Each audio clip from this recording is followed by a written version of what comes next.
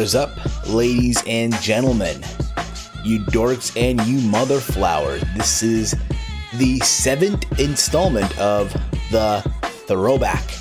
Once again here on the YouTube channel, youtube.com/HeelSteven. I want to thank all of you once again for tuning in, once again for a new week on another edition of the Throwback.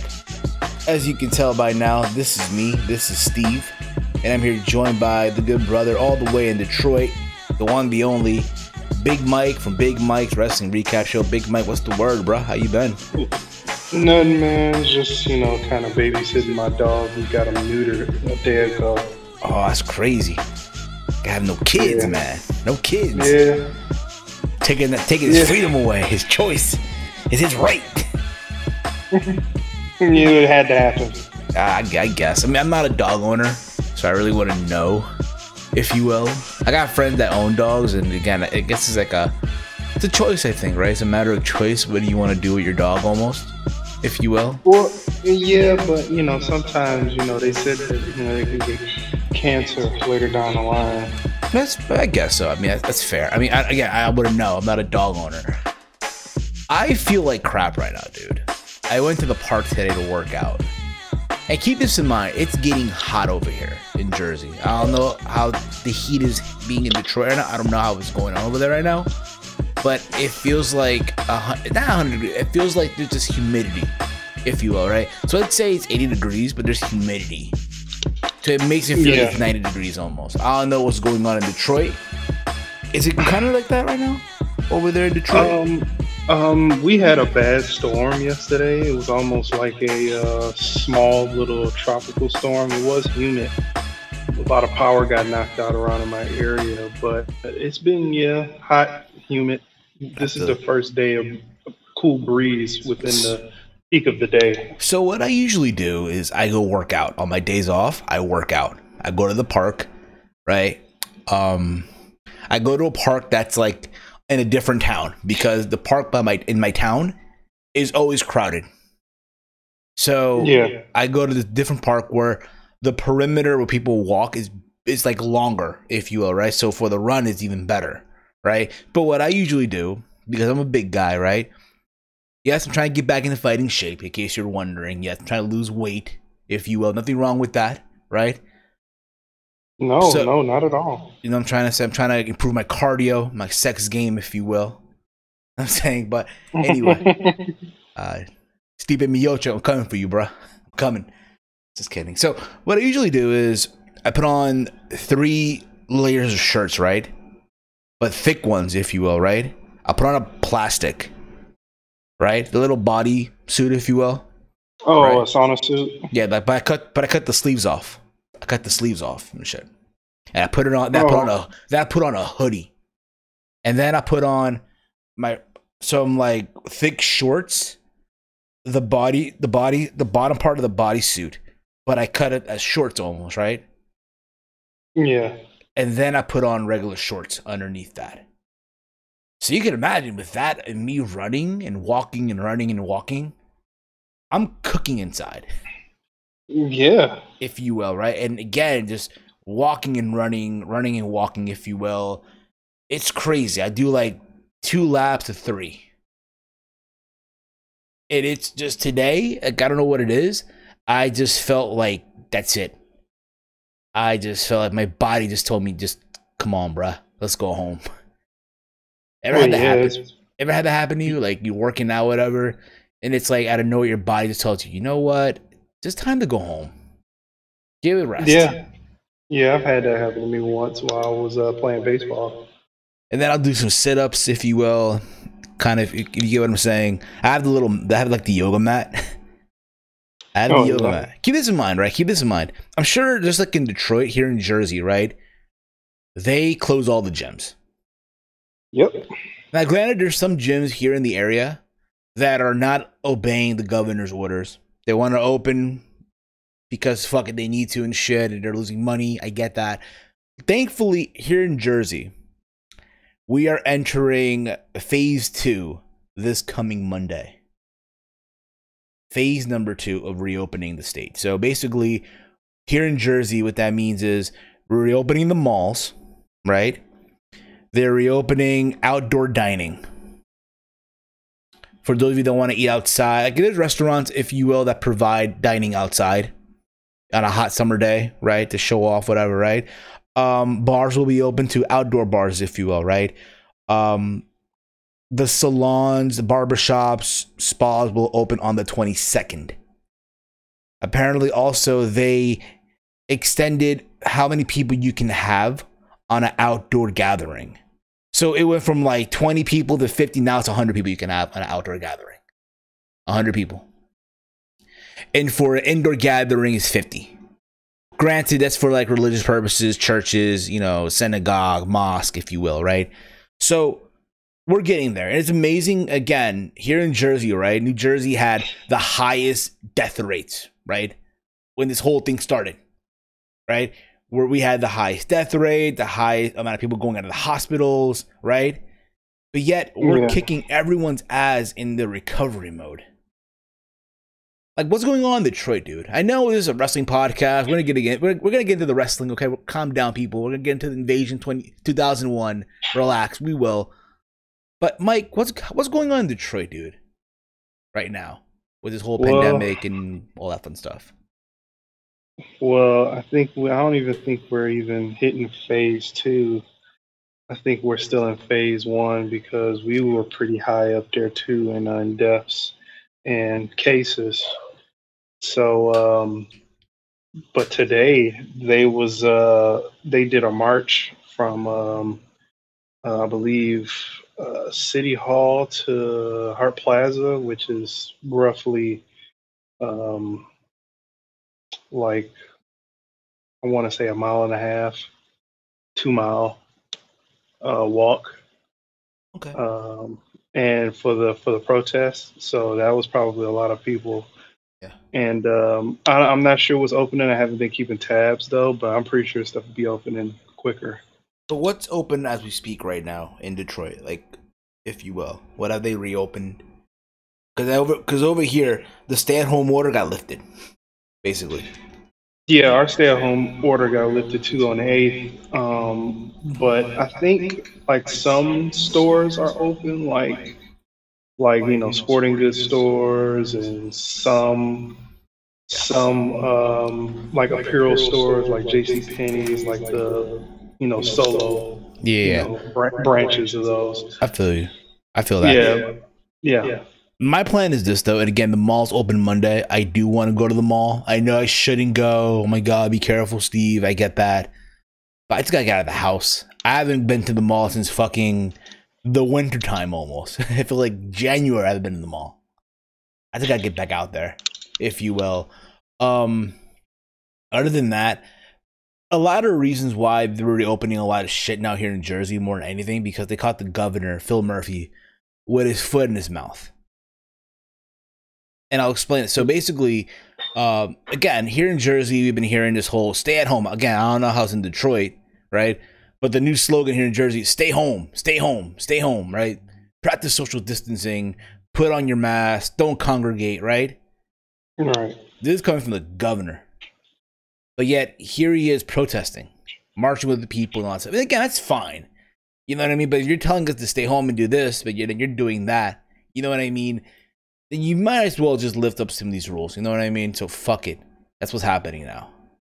Also, the state fair here in Jersey at the Meadowlands has been postponed until July.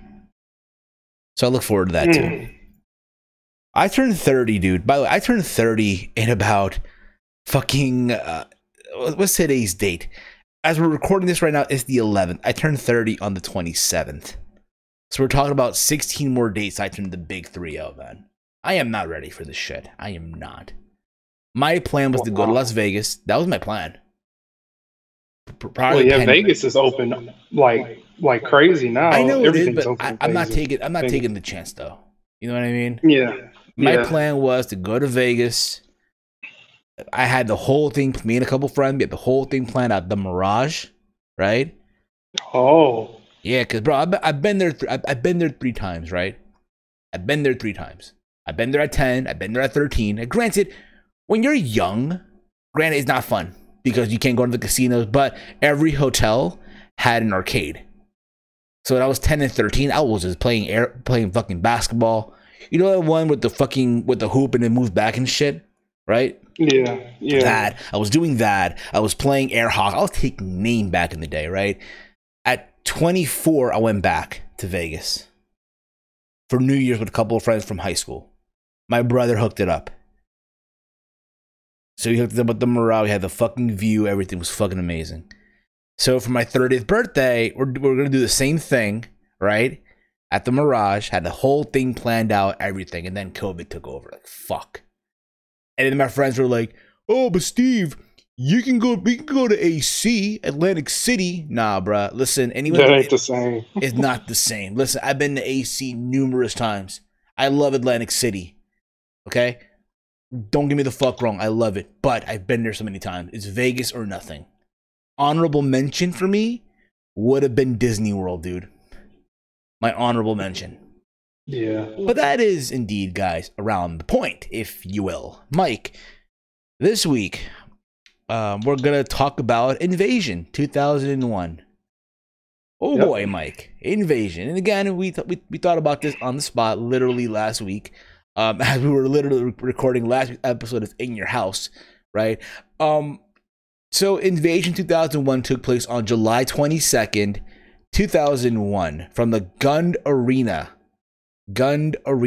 in Cleveland, Ohio, which is no longer named that, by the way, Mike. Did you know that the Gund Arena now is called the Rocket Mortgage Fieldhouse?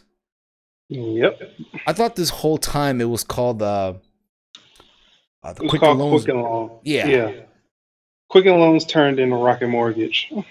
There you go. Home of the Cleveland Cavaliers. At one time, they were a force to be reckoned with, if you will, in the NBA. But that is no longer a thing of today, if you will, right?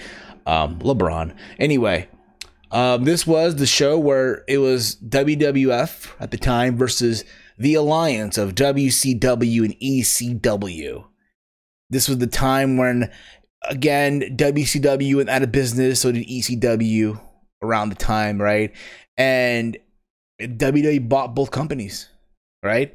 Shane McMahon in storyline bought WCW on March 23rd, right? On that episode of Nitro from Panama City, on March 26th, right?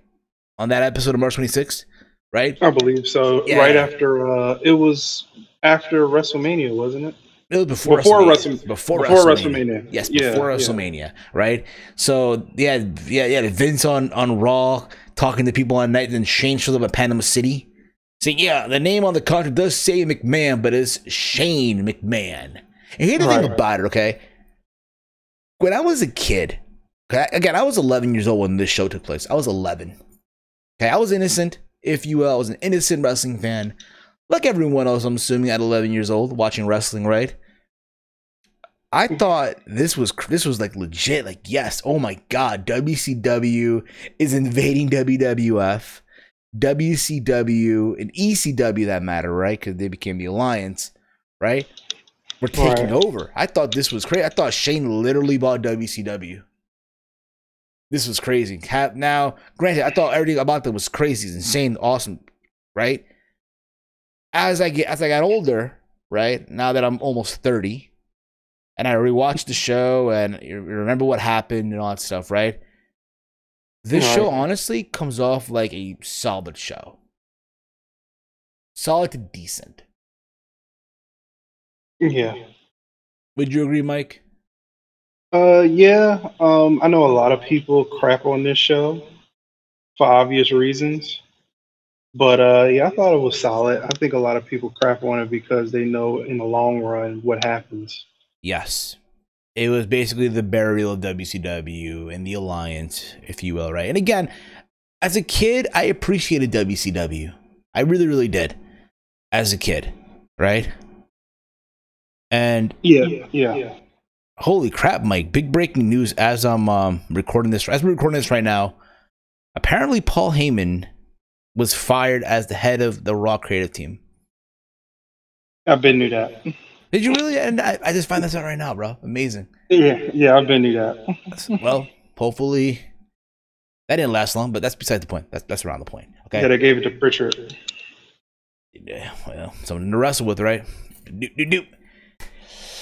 Well, you know. Anyway, like you say, yeah, a lot of people crap on the show for the reasons of what they are, right? Oh my God, you know, when you think of an invasion, right? WCW, right? More WCW than ECW, right? You think of, oh my God, WCW gonna come strapped with their talent, with their stars, right? The varsity squad, if you will, the NWO, Kevin Nash, Hogan, Scott Hall, Goldberg, Scott Steiner, Ric Flair. The list goes on, right? Buff Bagwell, and so on and so forth, right? You can think of the guys that were from WCW at that time, right? But instead, you didn't get that. A lot of those talents were locked into contract from Time Warner. They were getting paid to stay home, getting guaranteed money.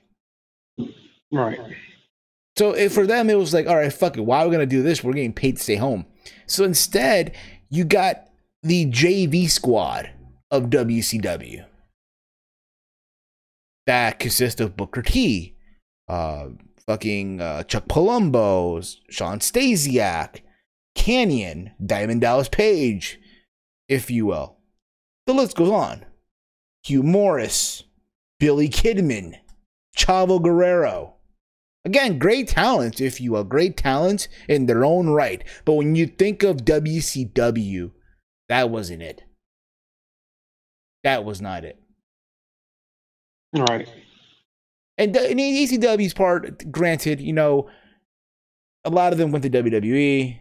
And they, again, you know, boom, let's just put them in there and shit. Right. Put them in there. Mike, how old were you when this show came out? How old were you? I was, it was after my 6th birthday. It was 2 weeks after my 6th birthday. Okay. So was this your first time watching this show, by the way? Third. Third time, okay. Third time. So for me, this was my first time in so many years, dude. Really? I remember when I was a kid, I would always go to my friend's house, Roberto, because he had the black box, if you will, right? Oh, okay. The black box, for those of you who don't know, is what got you every single channel for free back in the 90s.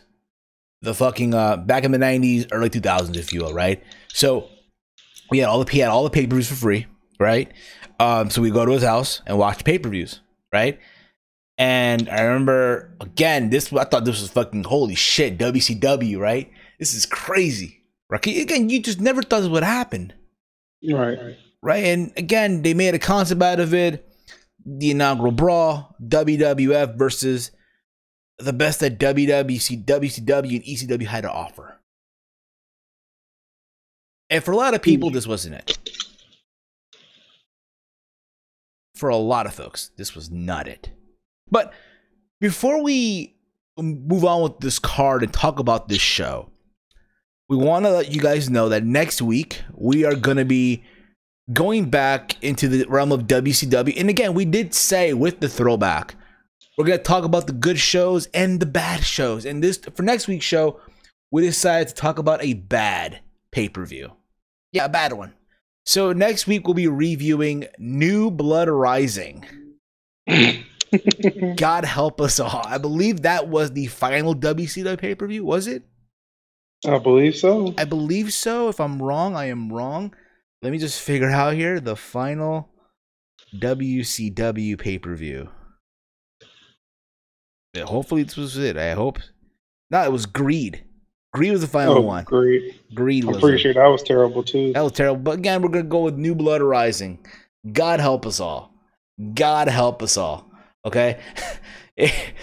The fate of the throwback is in the hands of New Blood Rising. Holy shit. Anyway, Mike, let's get into the show. Let's get into this, okay? We have about 11 matches on this card. Granted, there was a kickoff match on Sunday Night Heat between Chavo Guerrero from the Alliance versus Scotty 2 Hotty from WWF. Chavo Guerrero got the win over Scotty 2 Hotty at 6 minutes and 43 seconds. I didn't watch that match. I don't remember it. I was a kid. But there was that, and they counted that as the scoreboard because throughout the show, you had Paul Heyman, Shane and Stephanie, again, celebrating the wins, if you will, and the losses, and vice versa with Vince, if you will, right? So they were like racking up the scores here, if you will, throughout the show, throughout the entire show. It reminded me a lot of WCW Starrcade '97. Remember, it was WCW versus the NWO, and the fate of WCW and Nitro and all that shit, if you will. On commentary, you had Jim Ross and Michael Cole. What I would have done, honestly, thinking about it now, I would have added, again, if you could, because why the fuck not, guys from WCW to the show as commentators, if you will. Maybe a Scott Hudson. Maybe a Tony Schiavone. Granted, I don't think Tony would have came to WWE. He did back in the 90s, in the late 80s, early 90s, but still, I would have added those two guys, if you will. Yeah. Or Iron Mike Tenay. What the fuck was Iron Mike Tenay for this shit? I'm just saying. Anyway, we would kick off the show with a good video package, hyping up the show, right? Mike, your thoughts on the video package hyping up the show, bro? Your thoughts on it? I always loved the old WWF and early 2000, early WWE, which is 2002. But I love those early 2000, mid 2000 video packages. They were done so well. Got you hyped for everything, every feud, every pay-per-view. It's just a great thing that they used to do. And this one was just what I was looking for, just a great opener. How about going to war? Yeah. The old school days. I thought it was pretty badass. Yes, absolutely. So I even liked the set. The stage set for it was fucking amazing. You had the Alliance guys come out from one section and the WWE guys come from the other side. I thought that was awesome. It had that. And what are you gonna say, Mike? Those tubes, those like silver tubes things, are in WWE 2K. Are you serious? Yeah. Okay. Awesome. You can create an arena with those. So it had like that early TNA to what you saw in Impact in the early 2000s, if you will, when they were doing the Impact Zone. And I guess even now with AEW, right? Yeah. Sometime and shit like that. So there was that. I thought, again, back then when WWE would have stage sets for their pay-per-view, which I honestly wish they would do. I think all of us do, right? All of us wish they would do that. So there's that. Yeah, go back to doing. Yes. Once they go back to arenas and stuff like that. So we kick things off with Edge and Christian from the WWF versus Lance Storm and Mike Awesome from the Alliance.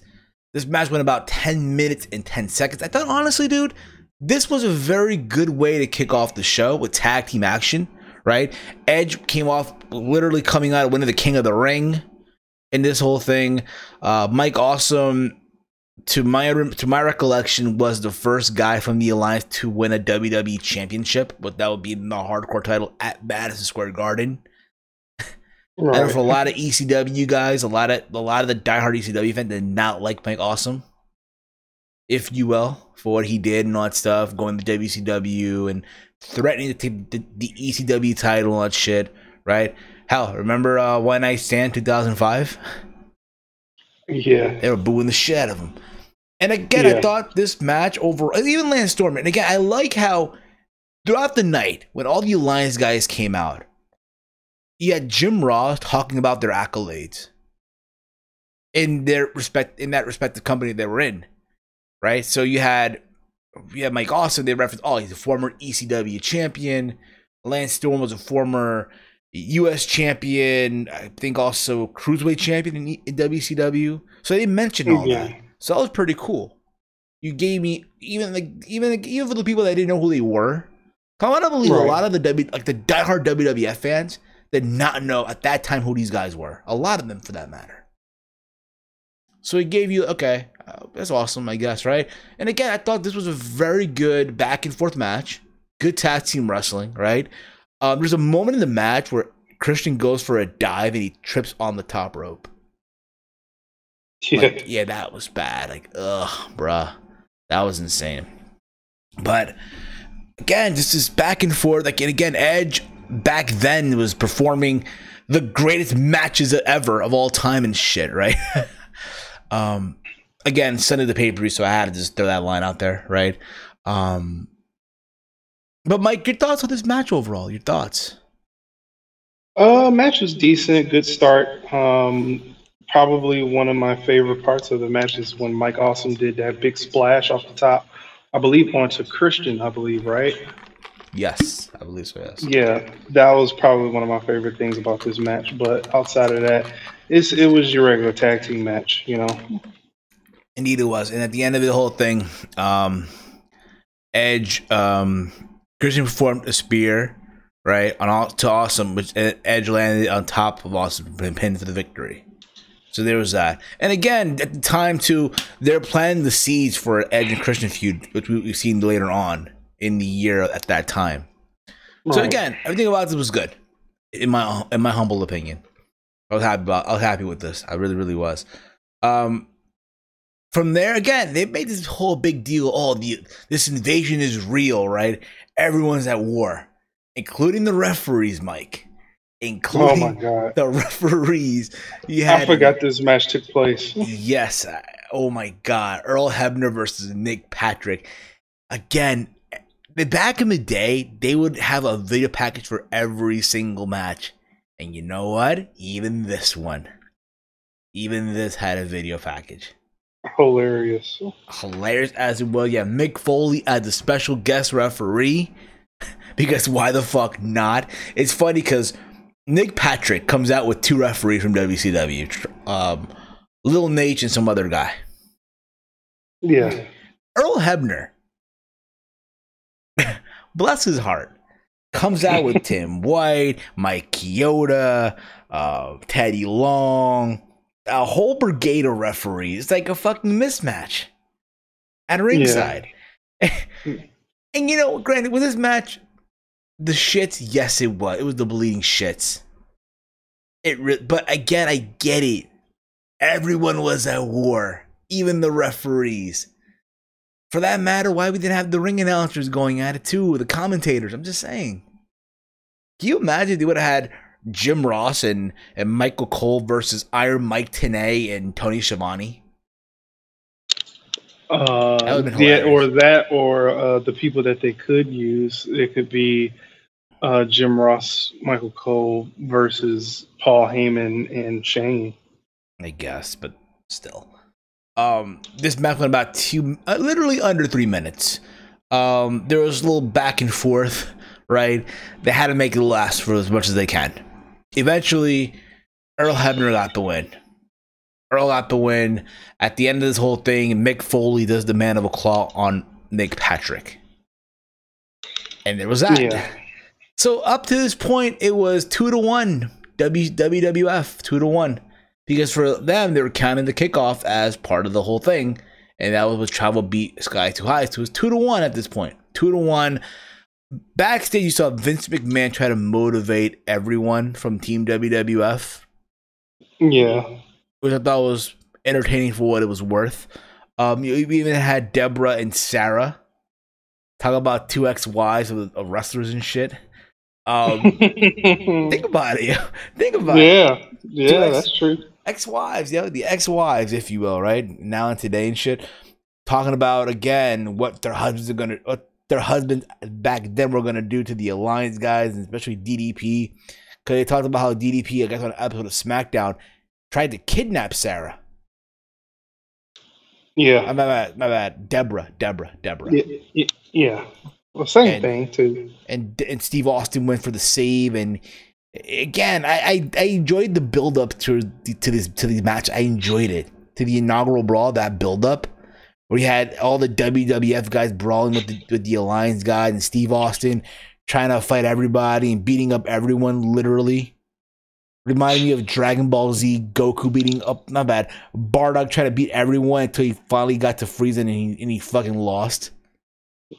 Yeah. So there was that.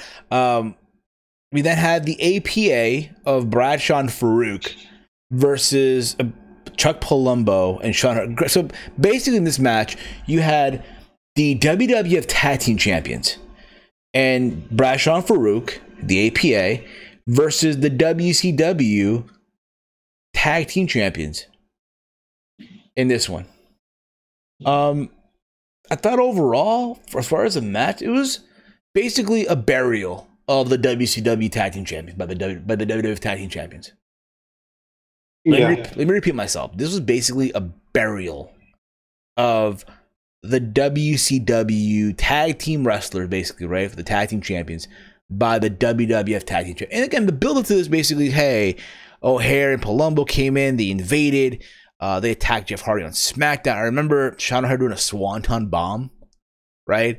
And there's an episode of SmackDown where they were surrounded, that being O'Haire and Palumbo, they got their asses handed to and shit. I don't know if you recall that or not, Mike. No. But again, this was the third match on the show. The match began with the APA performing a double spine buster to Palumbo. Bradshaw had the advantage over Palumbo. Then O'Haire, after Farouk tagged in, O'Haire countered a belly-to-back suplex attempt and performed a knee lift.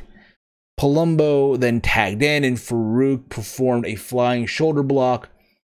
Bradshaw then tagged in, performed a fallaway slam to Palumbo. O'Haire kicked Bradshaw in the head and performed a Widowmaker.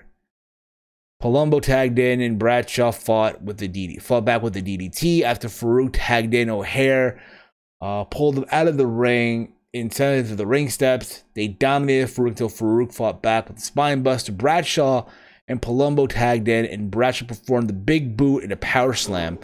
Bradshaw attempted a fallaway slam on O'Haire and O'Haire performed the super kick and dropped Bradshaw under the turnbuckle. After Farouk sent O'Haire outside, Palumbo performed a super kick to Farouk, and Bradshaw pinned Palumbo after performing the clothesline from hell.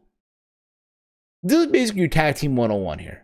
But at the same time, it just comes off like, okay, it's the WWF guy just burying the WCW tag team champions, if you will. Right. That's what it came off as to me. Yeah. You know what I mean? Mike, your thoughts on this match? Your thoughts?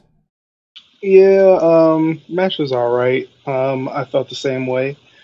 I loved APA back then, but you pretty much nailed the whole conception of this match. Yeah, excuse me, taking a little sip of my beverage here. I mixed two Gatorades, by the way. I mixed Gatorade, Glacier Freeze, and the white cherry Gatorade. I mixed them together with ice. I'm coming up with shit. Holy crap, bro. I'm coming up with things, bro. But I should be a bartender. I'm just kidding. No, I should not be. I should not be a bartender. So that was that. Again, to me, this was, again, a way to, oh, crap, look, the WWF guys are beating the Alliance guys.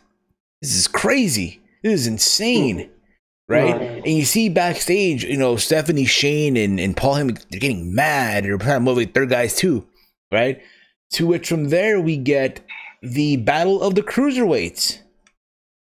We had Billy Kidman, who was the WCW Cruiserweight Champion, versus X-Pac, who was at the time not the WWE Cruiserweight Champion, but he was the WWF or WWE Light Heavyweight Champion. And what I remember from this match is X-Pac's theme song. Yeah, that terrible X Factor song. You rolling with the X Factor. That's that. To me, as a kid, I thought it was a good theme song as a kid. You liked everything, huh? But as I got older, it was like, damn, this shit's terrible. As I got older, this was terrible. It's funny because at the time, X-Pac was a heel. You would hear the X-Pac sucks chants, X-Pac heat, if you will, right? The X-Pac heat. This was knee deep in X-Pac heat, huh? Yes, and it's like here, and again, they both were getting booed. They both, in the eyes of the audience, they both sucked. Granted, I thought this match was okay, to be honest. Nothing to go crazy here. Nothing to go insane or lose your shit out of here, right? If you ask me. The match started literally back and forth until Kidman performed a Hurricane Rana and an Enziguri. X-Pac fought back after sending Kidman over the top rope and performed a springboard reverse crossbody onto the outside. Back in the ring, X-Pac applied a sleeper hold. Kidman escaped and escaped the sleeper hold, but X-Pac countered with a belly-to-belly back suplex. X-Pac went to the top and performed a somersault leg drop, but Kidman avoided it. Kidman performed the BK bomb, which I always loved, by the way. When I was a kid, that was fucking amazing. And mounted punches with X-Pac countered with a power bomb. X-Pac attempted another power bomb, but Kidman reversed it into a sit-out face buster. X-Pac then countered with an aerial attack with an X-Factor. As he attempted a Bronco Buster, Kidman lifted his legs, performing a low blow. Kidman then pinned X-Pac after a shooting star press. So the Alliance got their first win on the card, on the main card, right? So things were shaking up here. Billy Kidman beats X-Pac. Your thoughts on the match, Mike? Match is decent. I like Billy Kidman a lot. I guess, you have both of the, cruiserweight wrestlers go up against each other. But again, this reminds me of like a second Survivor Series. You think so? Yeah, because you had that big brawl at the end, and then you had them, tallying wins from different brands and stuff like that. And then it was like, this reminds me of like Survivor Series today. Yes, it kind of really does. Yes, it kind of really does. But again, back with Billy Kidman, I was a fan of back then. Back when he was skinny. Holy shit, you see him today? Yeah, no, yeah, he looked like me. Looks like us. Holy crap! What the fuck happened, dude? He had a rap theme song. That was fucking badass. But that's beside the point, though. From there we go to Raven versus the Commissioner William Regal. Yes, everyone was fighting on the show, even William Regal and Raven.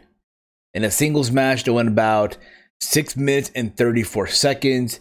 This match, honestly, was there. I liked Raven. I really, really did. I was surprised that, again, I totally forgot he was part of this whole thing. I literally did. After watching this show again, I'm like, holy shit, I forgot he was still at WWF at the time. I literally forgot it. No cap. This match, honestly, what it was for was so Taz can come out and T-Bone suplex Regal. That's all this was for. A run-in. And Raven hit after all this, right? Hit the Raven effect DDT and pinned William Regal for the 1-2-3. Don't get me wrong, Regal had some moments here, if you will. But again, this was all set up for Taz to come out and just hit William Regal, basically, and help Raven get the win. Mike, your thoughts? Didn't care for this match. I thought this was a dud. Basically. A fake fucking dud. But Raven got the win. That's all that really mattered. Well, fun little fact. Like a couple years, like back in 2010, I had longer hair than what I have now. Right? I had a whole full set of long hair. I tried to do the Raven box braids for Halloween. Never worked out. Never worked out, bro. It never worked out, dude. No, literally, I had the leather jacket. I had the fucking jean shorts, right? I had Gore-Tex boots. I was going to pull this shit off. And it's like, nah, bro, fuck this. Fuck it. From there, we go to a match that I thought was even a bigger dud. We go to a 6-man tag. We have Big Show, Billy Gunn, and Albert from the WWF versus Chris Kanyon, Sean Stasiak, and Hugh Morris. Holy crap, Mike. What the fuck, dude? This should have been on the dark match. And like I mentioned before, though, this was WCW JV Squad. What it was. Yeah. But this whole alliance thing from the WCW portion. Not bad. The one Billy Gunn. Let me correct myself here, Mike. The match started with Kanyon attacking Gunn. In the corner, Gunn performed an electric chair drop, but Stasiak hit a cheap shot, and Kanyon performed a Russian leg sweep followed by a forward Russian leg sweep. Stasiak tagged in, and Gunn performed a neck breaker slam. After Albert tagged in, Kanyon and Morris aka Bill DeMont, in case you guys are wondering here, entered the ring, but Gunn and the Big Show threw them out, and Albert performed a bicycle kick and a Baldo bomb to Stasiak. Morris and Canyon attacked Albert, and Morris performed a DDT. Morris tagged in, and Albert performed a power slam before tagging in Gunn. Gunn performed a famous surge to Morris and attempted the one and only. It was basically apparently a fucking brainbuster. The one and only. That's what it was. Yeah. Stasiak attacked him from behind, performing an inverted DDT, and Morris pinned him for the victory. After the match, Big Show chokeslammed Morris and Stasiak and an alley-oop to Canyon. So even though they lost, you still had them get the last laugh, if you will, right? So again, you see that the Alliance were getting finally some wins, right? So the score, I guess, was tied up here almost, if you will. Yeah. And you see, again, you just see Vince in the back, all getting a little nervous. Oh my God, what's going on? You see the Alliance celebrating. They're getting some wins back. Holy shit. But there was that. Again, to me, this was basically WCW's JV squad. This should have been on the kickoff show. But hey, at the time, it looked like they were trying to push the one Billy Gunn.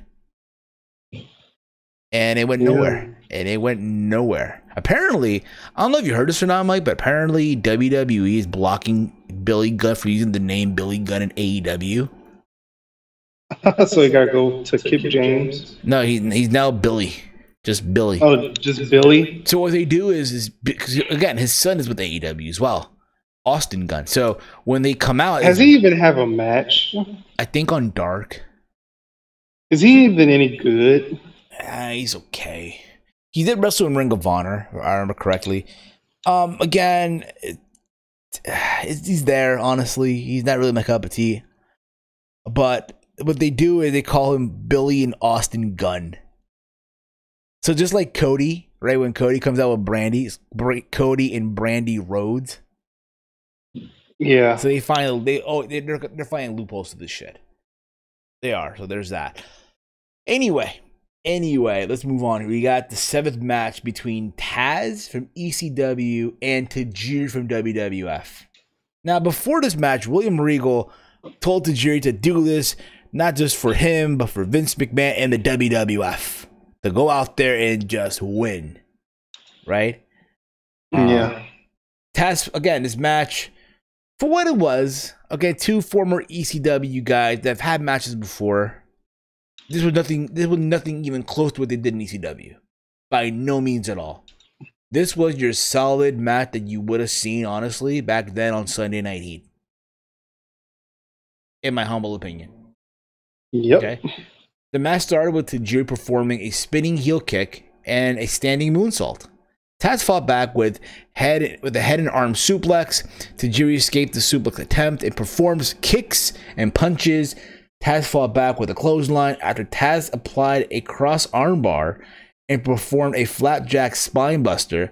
Tajiri fought back with a handspring back elbow, which I always thought was amazing when he did that shit. The little front flip and the fucking hit the fucking top, hit the rope and then springboard to the back elbow. That was awesome back in the day when I was a kid. Holy shit, cool for him, right? Taz then pulled Tajiri off the apron and sent him to the ring steps. Back in the ring, Taz applied Tajiri applied a tarantula and drop kicked Taz, who was kneeling. Taz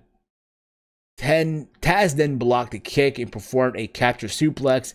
He then shoved the referee out of the way, allowing Tajiri to spit the green mist into Taz's face and pin him with the buzzsaw kick. Again, for me, it was okay for what it was worth. This could have easily been on a Sunday Night Heat or an opening of Monday Night Raw. Mike, your thoughts? Agree with you. Didn't really care for the match. I thought it was terrible. I like both guys though, so it's unfortunate that I'm feeling this way. But yeah, just that's what I feel about it. Yes, there you go with that. But that was that. Again, the green mist. I always marked out for the green mist when I was a kid. So there was that too. But yeah, nothing special here. Again, Taz here wasn't the same Taz that we saw back in the day. This was an overweight Taz. Yeah. It was fucking overweight. From there, we get to what I thought was the match of the night back when I was a kid. Yes, when I was a kid, I thought this was the match of the night. Rob Van Dam from ECW versus Jeff Hardy. For the hardcore I would agree with you. I would agree with you. For the hardcore title. Now, before the match even took place, Matt Hardy was trying to motivate Jeff to be serious, to be focused here. Then allowed RVD backstage to attack Matt Hardy with a steel chair. And we get to the match. And again, I thought this match, for what it was worth, but I was a kid, was fucking amazing. Even now as an adult, damn, these two guys went out, they tore the house down. Yep. They literally did. The match started back and forth with quick pace. Hardy gained the advantage after a drop kick to the back. After Hardy missed a crossbody, RVD performed a standing moonsault, a lifting double underhook facebuster, and a rolling thunder. Right? RVD then climbed the turnbuckles, but Hardy shoved them outside. Outside, Hardy walked the barricade, but RVD sent him to the crowd. This is like the first time that I saw somebody counter that move. Keep that in mind. Oh, yeah. After a moonsault from the barricade, Hardy was placed over the barricade, and RVD performed the spinning heel kick off the apron, which you've seen before, right, in WWF. Right. Again, I thought back when I was a kid, seeing someone do that type of shit was fucking amazing. Awesome, cool. Hardy fought back with a sunset flip, power bomb from the apron. He took out a ladder, and he climbed it, right? He climbed the ladder. And keep this in mind, it looks like he's about to like literally jump off the top of the ladder. And RVD gets in the ring, and he's tipping the ladder. At that, again, like, yo, you think about it, right? That spot could have gone so wrong in so many ways. Yep. Granted, in today's WWE, a spot like that would not fly. Yeah. Fuck that, bro. A spot like that would not fly. But back then, holy shit. Fucking awesome. And the crowd was into this. The crowd was into this shit. Mm-hmm. And Hardy falls from the top of the ladder onto the ground. He lands feet first, but falls. They grab the chair, right? He grabs the chair and they're brawling, whatever. And it looks like Hardy about to whack Rob Van Dam with the steel chair. The Van Dam hits the Van Daminator, which was my favorite part. Mine too. And Hardy falls off the stage. That's like one of the moments you always remember, right? And back in the ring, RVD performed a chair surf, right? And attempted a split-legged moonsault, but Hardy blocked with both knees. Hardy followed with the DDT, a German suplex, and a sit-out jawbreaker. Later, RVD avoided a swanton bomb, placed the title belt on a Hardy, and performed a 5-star frog splash onto the title. And Rob Van Dam pinned Jeff Hardy to win the hardcore title.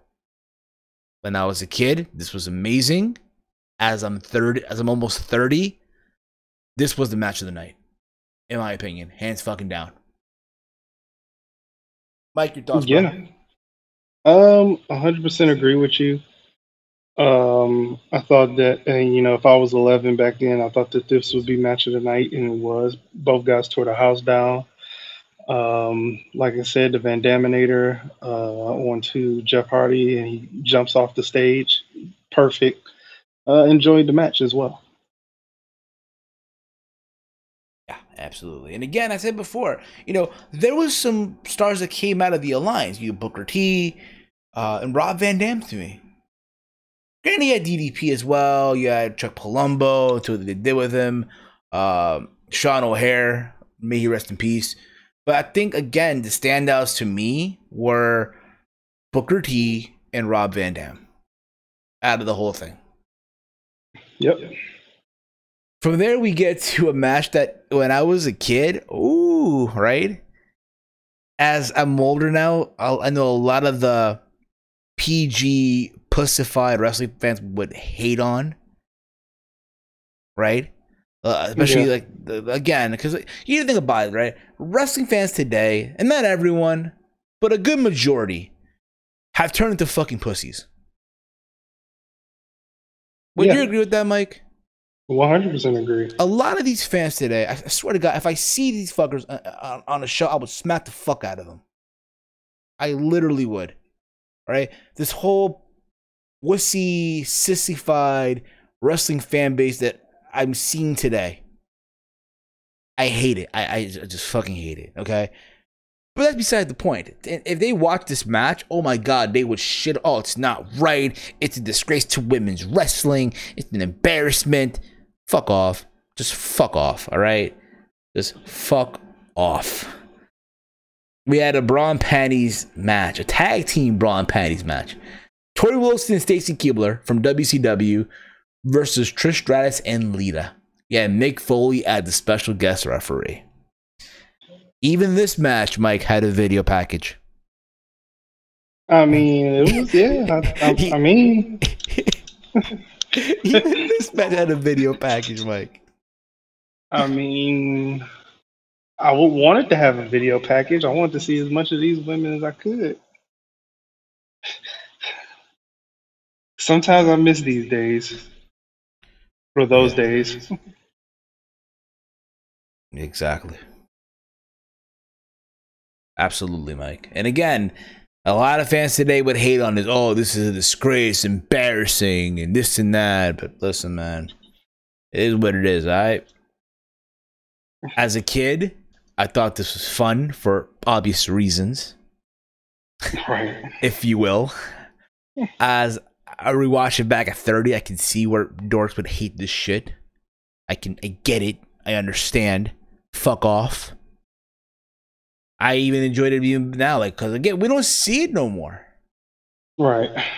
Everyone now is a competitor, is work rate, if you will. So there's that. is that. Yeah, like I mentioned, the women had a fucking video package too.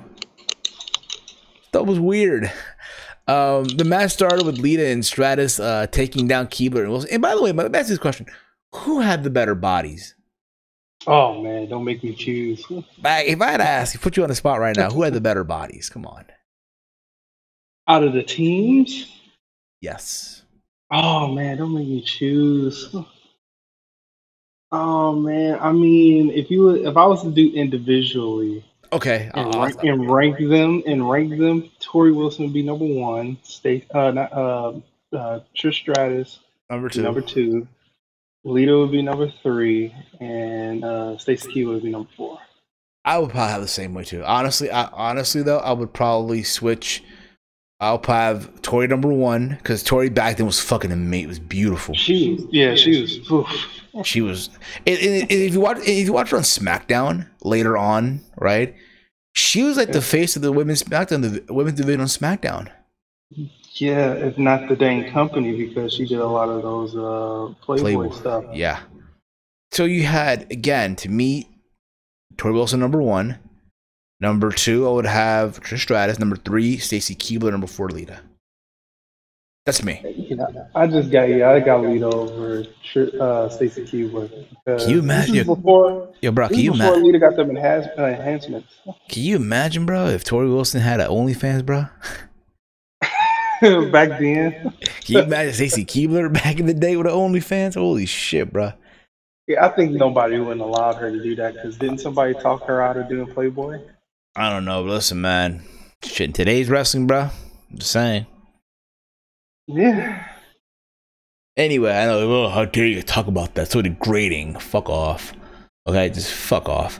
The match started with Lita and Stratus taking down Keibler and Wilson. Wilson dropkicked Stratus back and kicked her into the corner. Stratus fought back with the clothesline and attempted to remove Wilson's shirt. After a suplex, Keibler stopped her and attempted a double team, but Stratus performed a double clothesline. Lita tagged in, knocked Wilson off the apron and removed Keibler's shirt and pulling her after pulling her in. Keibler went outside of the ring and Lita chased after her. This allowed Wilson to stomp on Lita and Keibler removed her shirt. basic Lita's shirt. Lita fought back with a snapmare and attempted a diving crossbody. Wilson and Stratus tagged in and performed a clothesline. Wilson fought back and pulled Stratus up while stepping on her hair, that is, right? She pulled down her top, but Stratus performed a roll-up and removed Wilson's pants. And Lita and Stratus performed a poetry in motion, with Lita performing an aided clothesline to Wilson before removing Wilson's shirt. Stratus performed a Bulldog Keebler, and Lita performed a Lita Assault. They removed Keebler's pants to win the match. Listen, this was just a gimmick. Who go be in the fucking bra and panties? The real winners here with the fans. God damn. Yeah. Every horny male fan that was in attendance that night. And fucking 11-year-old me. God damn. Just saying. God damn. 11-year-old me?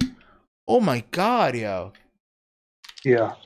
Just shoot 7-year-old me. One thing too, if you notice as well, bro, back in the day, a lot of these wrestlers had their own websites. Yeah. On the page, like if you notice that they're when they came out, says their name and then their website and show. Oh crap, that's crazy. But this is before Twitter and shit, right? So there's that. From there we get to the main event, the inaugural brawl. No disqualification 10-man tag team match. We had Booker T, Diamond Dallas Page, the Dudley Boys, and Rhino that represented Team WCW and ECW.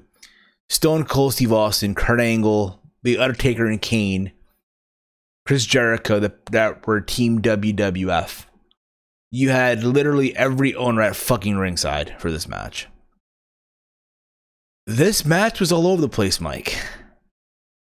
Was all over the place. So to build up to this match, right? Vince McMahon wanted the old Stone Cold Steve Austin back. Not the hugging, not the guitar playing Stone Cold. He wanted the Texas rattlesnake, the beer drinking SOB. They didn't give a shit, right? Right. And you see Steve Austin walking away on SmackDown. He's at a bar. And I enjoyed the build, the video package to the match. I enjoyed. So you had this back and forth of, I guess, Shane talking to the guys of the Alliance, how there's no tomorrow, it's all about today, this and that.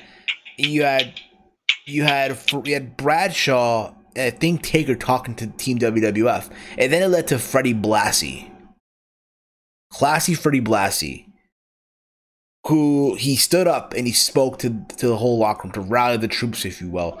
And you see Austin playing pool, and you see him listening, I guess, right? And that motivated him to go back and, I guess, fight off the Alliance and shit. So the old Stone Cold was back. And again, you see McMahon trying to talk to Steve Austin, but again, he was there to kick ass, basically, right? Right. And what I liked about this match, too, you saw a serious side of Kurt Angle. Kurt Angle at this point was comedic. He was serious at times, but you saw like a serious side, like badass Kurt Angle, if you will. The Kurt Angle you didn't want to fuck with. That's what we saw here, right? So, The Undertaker, right, attacked Page during his entrance. And all wrestlers, they all fought ringside. The match began, right, with Team WWF having the advantage as Austin dominated Rhino. Team WCW, ECW gave the advantage after Page performed a hangman to the... not literally, after Page performed a hangman to The Undertaker. Oh my. Oh my. Kurt Whiskey was involved too. Team WCW, ECW dominated The Undertaker until he performed a DDT. Team WWF kept the advantage until Booker T performed a flapjack to Jericho with help from Devon. Jericho fought back, knocking down the Dudley Boys and tagged in Kurt Angle. Angle fought the Dudley Boys until Bubba performed the Bubba Bomb. Angle was dominated by Team WCW, ECW until Undertaker came in illegally and attacked Page.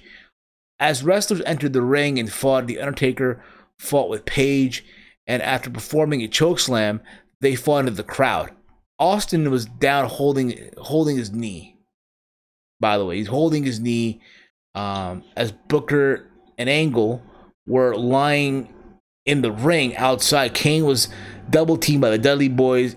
Kane eventually fought back and performed a chokeslam to Devon through the announce table, and Bubba Ray and Rhino then sent Kane through the other announcer table. Yes, right, the Spanish announce table with a double suplex. Jericho sent Rhino through the table, which was literally on the outside. It was literally just like connected to like the barricade, just like leading to the side and shit, right?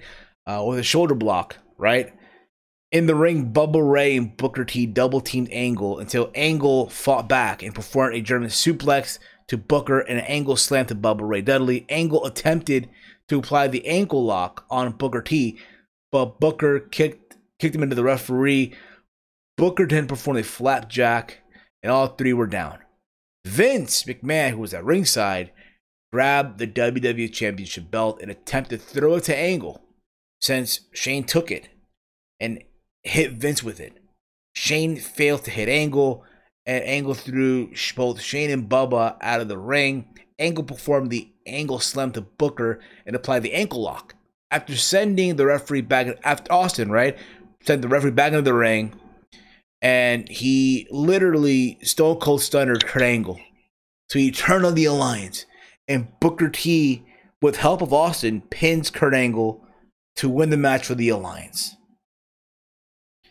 And what I loved about this whole thing, Jim Ross's reaction on commentary, how shocked he was. He couldn't believe it. This is unbelievable. I loved it. Fucking awesome. Yeah. I miss shit like that. That's the Jim Ross that I remember, if you will. Right. Not the lost, out of touch that you see in AEW. But that's around the point. So with this, the WWE Championship went to the Alliance. And you see Austin celebrating with Shane, Stephanie, and Paul Heyman as they close the show. Mike, your thoughts on the match, Austin turning on Team WWF, and all that stuff? Yeah, the beginning of the match when Stone Cold came out and went straight for Rhino. I don't know if he had some heat with Rhino, but he destroyed Rhino onto the steps twice, and the second one was brutal. But that's just a little small thing. But outside of that, the match was, it was a cluster, and that's why I say, what was the whole point of this? Because he still had Stone Cold, still being a heel. Yes. Absolutely. So that was Invasion 2001. Again, this was the build-up to the summer of 01. Again, we're going to see WWE versus the Alliance and all that stuff. And again, at the time, I was just in shock. Like, holy crap, this is crazy. Yeah. Right? After the pay-per-view, the whole storyline continued, right? The following night on Raw's War, Steve Austin explained his decision, his defection was because he felt unappreciated. WCW, ECW were now referred as the Alliance, had the momentum, holding the WWE Championship, the WWF Intercontinental Championship, and the Hardcore Championship, in addition to all WCW titles. The feud soon centered around the return of The Rock, which team he would join. Both Vince and Shane attempted to persuade The Rock to joining their team. Rock remained with the WWF and engaged into a feud with Booker T over the WCW Championship. Austin would begin a feud with Kurt Angle over the WWE Championship and after the events at Invasion. Now, what I liked about all this too, again, like I mentioned earlier, we saw a side of Kurt Angle that was serious, chasing for the WWE title, right? SummerSlam, he comes close, but no cigar, disqualification. He goes to his hometown of Unforgiven in Pittsburgh with a damaged neck, and he wins the WWF title. The Rock feuds with Booker T. Granted, depending who you talk to, when The Rock said, who in the blue hell are you? Depending who you talk to, it kind of ruined Booker T in a way. Because he was doing it. But again, I, as a kid, enjoyed all of this. Granted, as I'm older now and I realize what the fuck really happened, a lot of things were missing. Again, we mentioned this earlier. A lot of the top names from WCW that should have been here, but they were not. So in a way, this whole invasion was a fail. A fucking fail. Yeah. Yeah, it was. You know what I mean? Could have been better? Absolutely. Absolutely. But something that never came to be. Mike, your thoughts on the show overall before we wrap this up, man? Put a bow on this. Yeah, like you said before, just a few months later, they would have, Flair, NWO, all those guys come in. If they just would have waited and not just do it immediately with a bunch of the jabronis of WCW, then we could have probably had something better. But nope. Exactly. And we asked you guys your thoughts overall on Invasion 01. What was your memories of it and all that stuff? Let us know on social media. All right, whether it be on Twitter at HeelSteven or on Twitter. Big Mike, where can they follow you on Twitter, bro? Yeah, you can follow me on Twitter at Big Mike's WRS on Twitter. There you go. Let us know your thoughts. Use the hashtag, the throwback, and all that fun stuff. But to wrap up for us, though, again, Invasion 01 is over with. A good memory lane of my childhood, if you will, and all that stuff. And again, next week we go into New Blood Rising. God help us all. God help us all. That being said, guys, you can follow me on Twitter at HeelSteven. Make sure you hit the subscribe button on the YouTube channel. You can check out the Throwback on all the podcasting platforms like Apple Podcasts, Spotify, Stitcher Radio, TuneIn, Anchor.fm, Google Podcasts, and so many more places. And again, hit the subscribe button. We'll be back this Sunday for a live edition of Around the Point as we review Backlash. Will it really be the greatest wrestling match of all time? Well, we shall see. Big Mike, let them know where can they check you out, man? Yeah, you can follow me on Instagram because you just heard my Twitter. So you can follow me on Instagram at Big Mike's Wrestling Recap Show and subscribe to me on YouTube at Big Mike's Wrestling Recap Show. You doing the whole gram now, bro? You on the gram? Okay. Yeah, man. Right. With that being said, guys, this has been yet another episode of The Throwback. Take care, y'all.